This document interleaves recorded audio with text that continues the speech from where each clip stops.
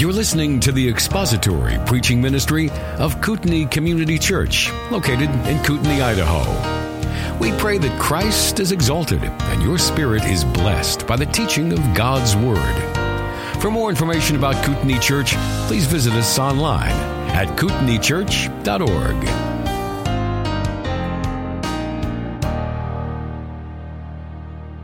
In a seminary missions class, Herbert Jackson told how, as a new missionary, he was assigned a car that would not start without a push. And after pondering his problem, he devised a plan. He went to the school near his home. He got permission to take some children out of class, and he had them push his car off. As he made his rounds, he would either park on a hill or he would leave the engine running. He used this ingenious procedure for 2 years on the mission field. Ill health forced the Jackson family to leave, and a new missionary came to that station. When Jackson proudly began to explain his arrangement for getting the car started and to keep it running, the new missionary began looking under the hood. Before the explanation was complete, the new missionary interrupted, "Why, Dr. Jackson, I believe the only trouble is this loose cable." He gave the cable a twist, stepped into the car, pushed the switch, and to Jackson's astonishment, the engine roared to life. For 2 years, needless trouble became routine. The power was there all along, but a loose connection was the culprit. The loose connection kept Jackson from putting that power to work. I think there's a lot of people in the body of Christ today that are not using the gospel and its power the way they ought to. There's a loose connection with it. Oh, I know the gospel. I've heard the gospel. Oh yeah, the gospel. Sure, the gospel. But the loose connection is costing them. They don't appreciate the gospel for all it's worth. Perhaps this is why many people sit in churches for decades with little to no change. You have students or young people that are raised in churches where they have a great time in youth ministry. They play lots of games. They enjoy friends. They listen to loud music or whatever else they do to come up with ways to get kids to show up. But they're not really plugged into the power source, and then they, quote unquote, lose their faith or go prodigal in the college years, which is really just the American experiment for, hey, go away from home and away from your church, live alone, do whatever you want for 4 years and find yourself, and then come home and then start being an adult. That experiment's not working, by the way, but it's a byproduct of delayed adolescence. And so many people in the church today are operating with delayed adolescence when it comes to the gospel. They've never really understood it fully or walked in its power fully. They went to the 30-minute TED Talk on Sunday. They drank their snobby latte that they got in the lobby. They enjoyed the music, but nothing changed. The true gospel is the power of God to change people for His glory. It works, so we should use it and understand it and appreciate it. 3 particular truths. Number 1, the gospel is powerful. You should trust it to do the job that God intends it to do. Paul says, "For I am not ashamed of the gospel, for it is the power of God for salvation." The Greek word dunamis, used in the New Testament for miraculous power and strength and ability and force and mighty deeds. So here it's the miraculous power of God through His mighty deed of salvation, His ability to save. The power of God for salvation. The word soteria means to ransom, to rescue. It's deliverance. It's safety. And so you could say, "I'm not ashamed of the gospel, for it is the miraculous and mighty ability of God to ransom people." From what?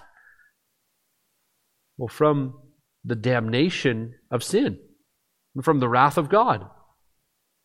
You are held hostage by sin.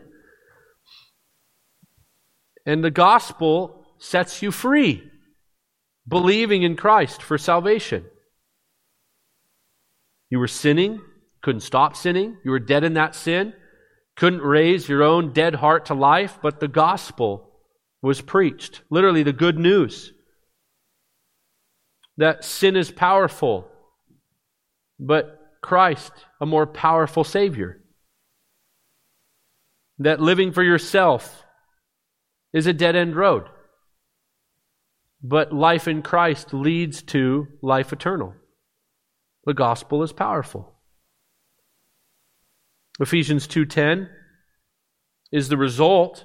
Yes, we're His workmanship, created in Christ Jesus for good works, that we would walk in them. But what started that process or led to it? That you were dead and now you are alive. The gospel works. This is why Paul, who could have preached philosophy, he could have stuck with Judaism.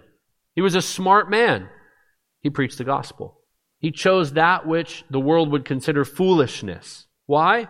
Because, well, the cross is foolishness to the perishing. It is the power of God to us who believe.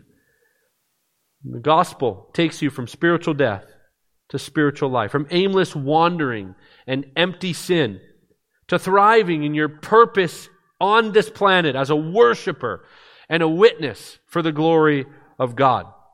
The Apostle Paul was a walking example of the power of the gospel. He went from breathing threats and murderous agendas towards Christians in Acts 9:1 and 2, to proclaiming Jesus Christ as the Son of God in Acts 9:19-22. In Iconium, Paul spoke in such a manner that a multitude believed, Acts 14:1 tells us. He proclaimed in Philippi the gospel, and it opened Lydia's heart, and the church at Philippi, the Philippian church, was birthed. Why? Because the gospel. In Athens, gospel power shattered the thinking of ignorant people. The Bible says some believed. In Ephesus, one of my favorite stories of gospel power, the idol makers were going out of business because nobody needed their idols anymore. In Acts 19:18-27 tells the story. They really got together and said, hey, this isn't good for business. This isn't going well. We need to get rid of this guy. Why? Gospel power. Over and over and over again, Paul relied on one thing. This is why he says in 1 Corinthians 2:1 and 2, I had determined to know nothing among you except Christ and Him crucified. Why? Because the gospel works every time. In ways that no pragmatic church growth strategy will work, in ways that no personality will ever work. This is why often some of our favorite preachers or favorite ministries is just a simple man opening a simple book to preach a simple message, and amazing things happen. And people say, him? How? Why? Because the gospel is powerful. Paul didn't come with clever words and all his physical stature. History tells us that Paul was short, balding down the middle with a bit of a hook nose. The gospel is powerful. He was not a clever man, though he was smart. He wasn't the tallest and best looking man. It wasn't because he was athletic or relatable. It wasn't because he was an influencer and cool. It was because the gospel was powerful and he was willing to be poured out as a drink offering and lay down his life for the gospel. So many professing Christians wonder, why is my life not changing? Why am I still enslaved to sin? There doesn't seem to be spiritual vitality in my life. Perhaps because the gospel is not an altar call at the end of VBS in 5th grade. It's not just attending a church, working your job, having your ticket punched to heaven, and then getting on with it. No, the gospel is powerful. It is a daily thing. Every day you need the gospel. Every day you ought to be reminded of the gospel. When you sin as a saint, you're reminded of how thankful we are because the gospel. You don't play games with the gospel. You don't graduate from the gospel. It is powerful. And I'll tell you, it's easy and we can do it. Pick on prosperity preachers and people who preach a false gospel, but we do well to flip the script on ourselves and ask, are we using the greatest tool available at our disposal? God has given us the message of reconciliation to preach to all, and He will save. Only the gospel will change the world, if you will, by changing the lives of God's people. Is it a narrow way still? Yeah. Will only few find it? Yeah. Are we ever going to win the popularity contest? No. But that doesn't change our mission and our purpose.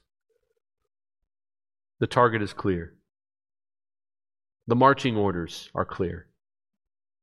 And the weapons of our warfare, they work just fine. The gospel is the power of God unto salvation.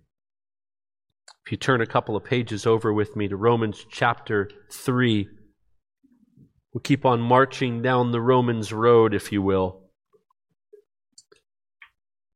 The gospel is propitiation. The good news, the gospel is there in Romans 3:23-25. For all have sinned and fall short of the glory of God. So we have a problem. Sin is rampant. All of us are stained by the sin of Adam. Babies are born cute, but they are reprobate, sinful. They are. I know, they're cute. But if they could mobilize against you, they would. The things they would do to you when you don't give them their milk fast enough. God made them clumsy and floppy and weak so that, perhaps, they would not be able to grab weapons or any other sharp object when you don't feed them on time. We've all sinned. We come out sinners with a bent towards rebellion.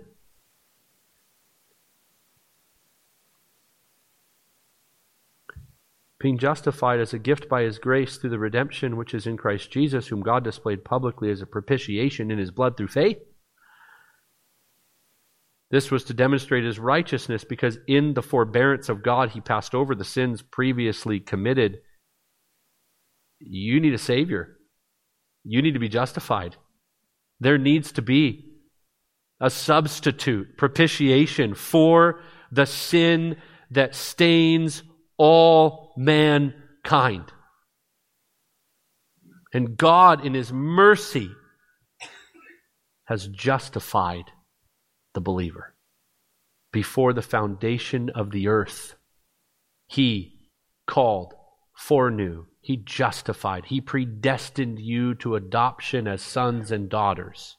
He knew you. And how would He solve the problem of your sin? How would He, a perfect and holy God, allow you to be in fellowship with Him, to be reconciled to Him, and to spend eternity with Him one day through the sacrifice of His Son, who was the perfect substitute, the propitiation for our sins? He took the wrath that would be yours and put it on His Son to the fullest extent, so that you would be justified, declared in the courtroom of heaven, if you will, not guilty, not condemned. Why? Because Christ paid the penalty for your sin. Propitiation is a word that also translates in your Bible atonement. The word atonement is defined as that which appeases anger and brings reconciliation with someone who has a right to be angry. God has a right to punish sin and sinners. He has a right to pour out wrath on you and me. Doctrinally, what occurred on our behalf is called penal substitutionary atonement. And what is likely, with Jim Osmond as your pastor, you know what I've just said, but let's review. Jesus paid the penalty for sin. as our substitute, and he atoned for our sins. His blood in death appeased the anger of God, satisfying his wrath, taking upon himself the full punishment in our place, which allows us then to be reconciled to God in relationship with him. The thing that Adam once ruined, now once again made possible through the second Adam. That's why we sing, "See the true and better Adam come to save the hell-bound man." Now fellowship, restoration, relationship, healing between a holy God and sinful men.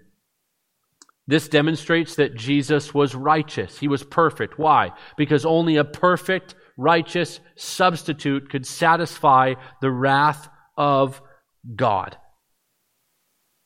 And so, Christ is and was our perfect substitute, which demonstrates God's mercy towards undeserving sinners, and his grace, which literally is defined as unmerited favor, has been poured out now upon you and me because of Christ. So every day is a day to give praise to God for salvation and the gospel. Why? Because every day is grace for you. Unmerited favor, that God would bless you with salvation, give you eternal life and glory with him. Unmerited favor, that he would choose you and call you. That's unmerited favor. You did nothing to earn it, nothing to deserve it. There's no arguing with that truth. No one deserved to be saved. And yet God, in his loving kindness and tender mercy, chose to save a people and atone for their sin by the sacrifice of his Son. 2 Corinthians 5:21 tells us, "For our sake he made him to be sin who knew no sin, so that in him we might become the righteousness of God in him." Propitiation is what has caused God to look upon you and I now and ultimately see the righteousness of Christ. What a beautiful reality, and what a reason to give glory and honor to Christ. There are many today who hate this doctrine. They would say that what I've just described to you is cosmic child abuse. For God to pour out his wrath and punish his Son is unloving. That the God that the Bible teaches about would never do such a thing. That he's more of a bloodthirsty, angry, loveless God. The God that I've just described. When in fact, that's the God that the Bible describes. Why? Because he's just. It is only an unjust God who would wink at sin, making his Son only a moral example, as some have described Christ as, falsely, might I add. That he was just so loving, and his model of love is what we all need to follow. And that counteracts sin, and we get into God's favor by just being loving. Or the idea of Christus Victor, which is that he died and then rose again to defeat death. And it wasn't so much a sacrificial death that took the wrath of God in our place, but more or less an exclamation of, "Hey, look what I can do. Believe in me and you'll be saved." No. While there is some truth to Christ's morality and his example to us, and there is a reality of his exclamation point of the resurrection being an announcement of, "I have power over the grave," because how else could you give eternal life unless you could conquer death? Yes, still, that's not how sin was atoned for. Sin is not solved because Jesus was a loving person when he was on earth. Sin is not solved because he rose from the dead. No, sin is dealt with through wrath and judgment. That is justice. And so we see the gospel, and we have to preach the gospel as propitiation and atonement.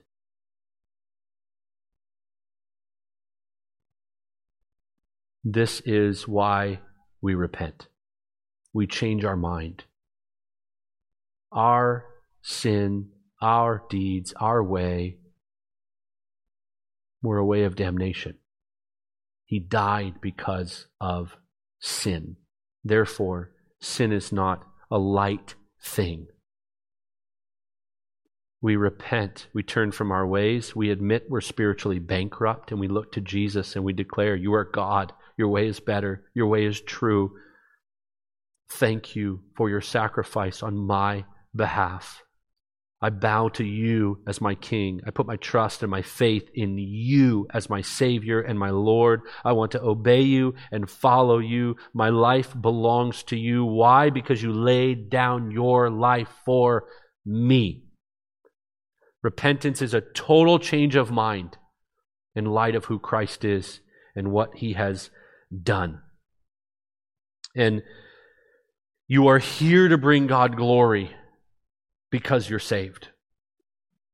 And you are here to do one thing that you'll never do in heaven. You know you'll sing better in heaven. Some of you are really excited about that because you really sing off key. But we're thankful for you. And you will, in my eschatological view, you will eat better in heaven. I believe there'll be a literal marriage supper of the Lamb. I'm not post-mill. Or all-mill. There we go. I believe you'll have better relationships in heaven, obviously. I think there'll be better enjoyment in the fellowship of the glory of heaven. Of course there will be. There's one thing you will not do in heaven. You will never evangelize again in heaven.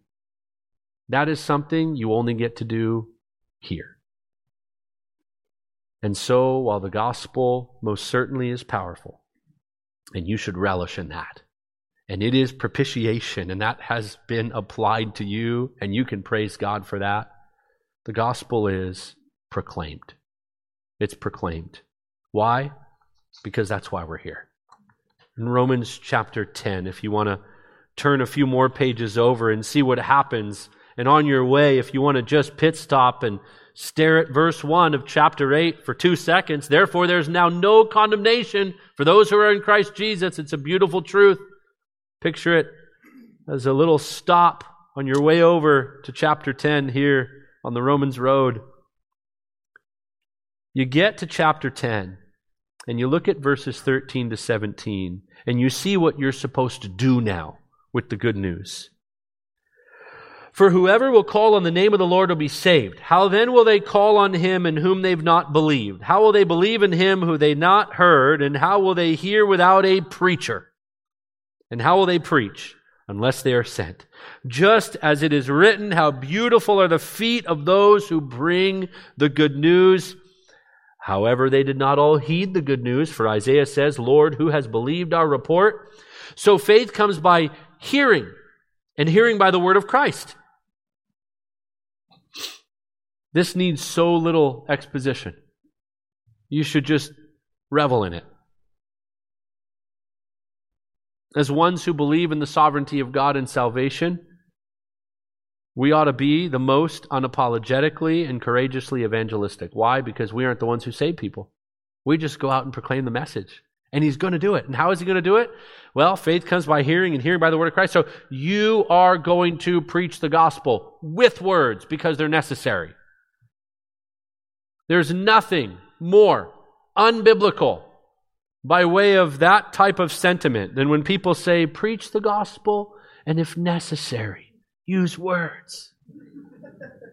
As though giving people food who are hungry is the gospel. It's not. It's good to do. 1 John has some things to say about seeing your brother in need. Yeah. But in the end, you can give somebody a full meal. People need water. You can give them a cup of water in Jesus' name, people say. I'm giving a cup of water in Jesus' name. But if you do not give Jesus' message, people are still on their way to hell. They're just on a full stomach and now hydrated. You got to give them the gospel. You must. I must. Why? Because that's how men will be saved. And news is news because it's broadcasted. It's proclaimed. It's printed. It's pushed out into the airwaves. And we have the best news of all. Some of you, maybe, don't proclaim the gospel because you've not practiced knowing it or delivering it. But maybe some of you don't proclaim the gospel because you're selfish and disobedient. You've got your eyes on yourself. Maybe you're worried about what people will think. Maybe you're worried about your job. Maybe you are enjoying the gospel so much and you're so thankful that you're saved, you have forgotten that you are also to be an agent of salvation, if you will, as the Lord uses you to speak the truth, and then He opens eyes and ears and changes hearts because you are faithful. It's a bit inconvenient as well to bring up the gospel, isn't it? Because then you're that person. Here you go again. I already heard you the first time. I already know. Or you know how I feel about religion. Give people what they need the most. Give them the gospel. In Acts 16, the Apostle Paul is imprisoned with Silas for preaching the gospel. One of my favorite New Testament stories. It's a dark prison. You just picture it in your mind. The lights are out. They didn't have switches. It's cold. It's wet. The stench of human waste is searing their nostrils, undoubtedly. There's rotting food. You've got bloodstains, unclean prisoners. You study what prison culture was like in the early church. It is not like what you see on some of these prison shows. Not even close.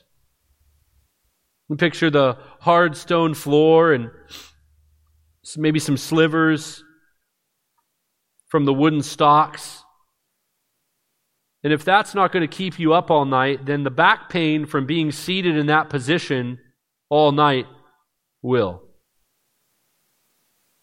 And whenever you seem to get a moment to sleep, maybe the clanking chains of another prisoner wake you up again as they shift, trying to get comfortable.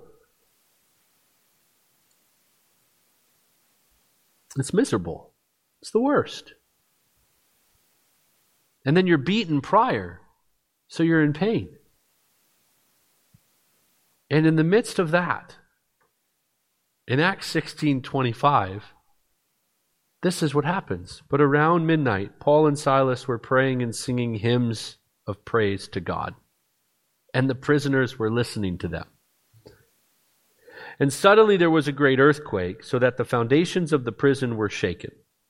And immediately all the doors were opened, and everyone's chains were unfastened.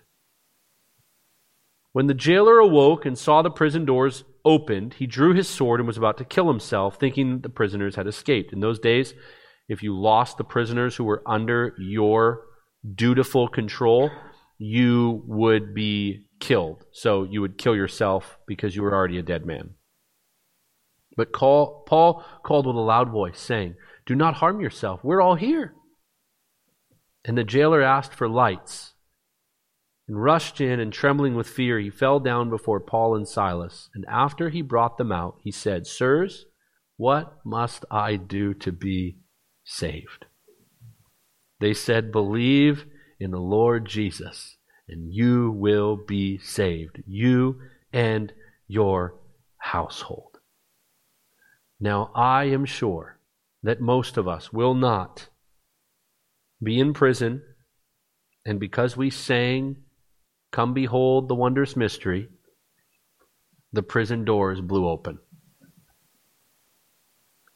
But I am sure that all of us, no matter what we face, no matter what circumstances of difficulty or fear we find ourselves in, we can all be praying and singing praises to God, faithfully trusting Him, pouring out our hearts to Him. Why? Because we believe the same gospel and preach the same gospel that they did and they had. This is our example. This is what Christians for millennia have done. They and we have never stood alone in proclaiming the gospel. So even though you might feel alone at times when you share the gospel, you are not alone. You stand on the shoulders of Christians throughout all of church history who faithfully preached the gospel. Prison can't stop it. Persecution can't stop it. Politics can't stop it. Culture can't stop it. Hell can't stop it. The devil himself cannot stop the gospel, which is why Paul says in Romans 1:16, "For I am not ashamed of the gospel, for it is the power of God unto salvation."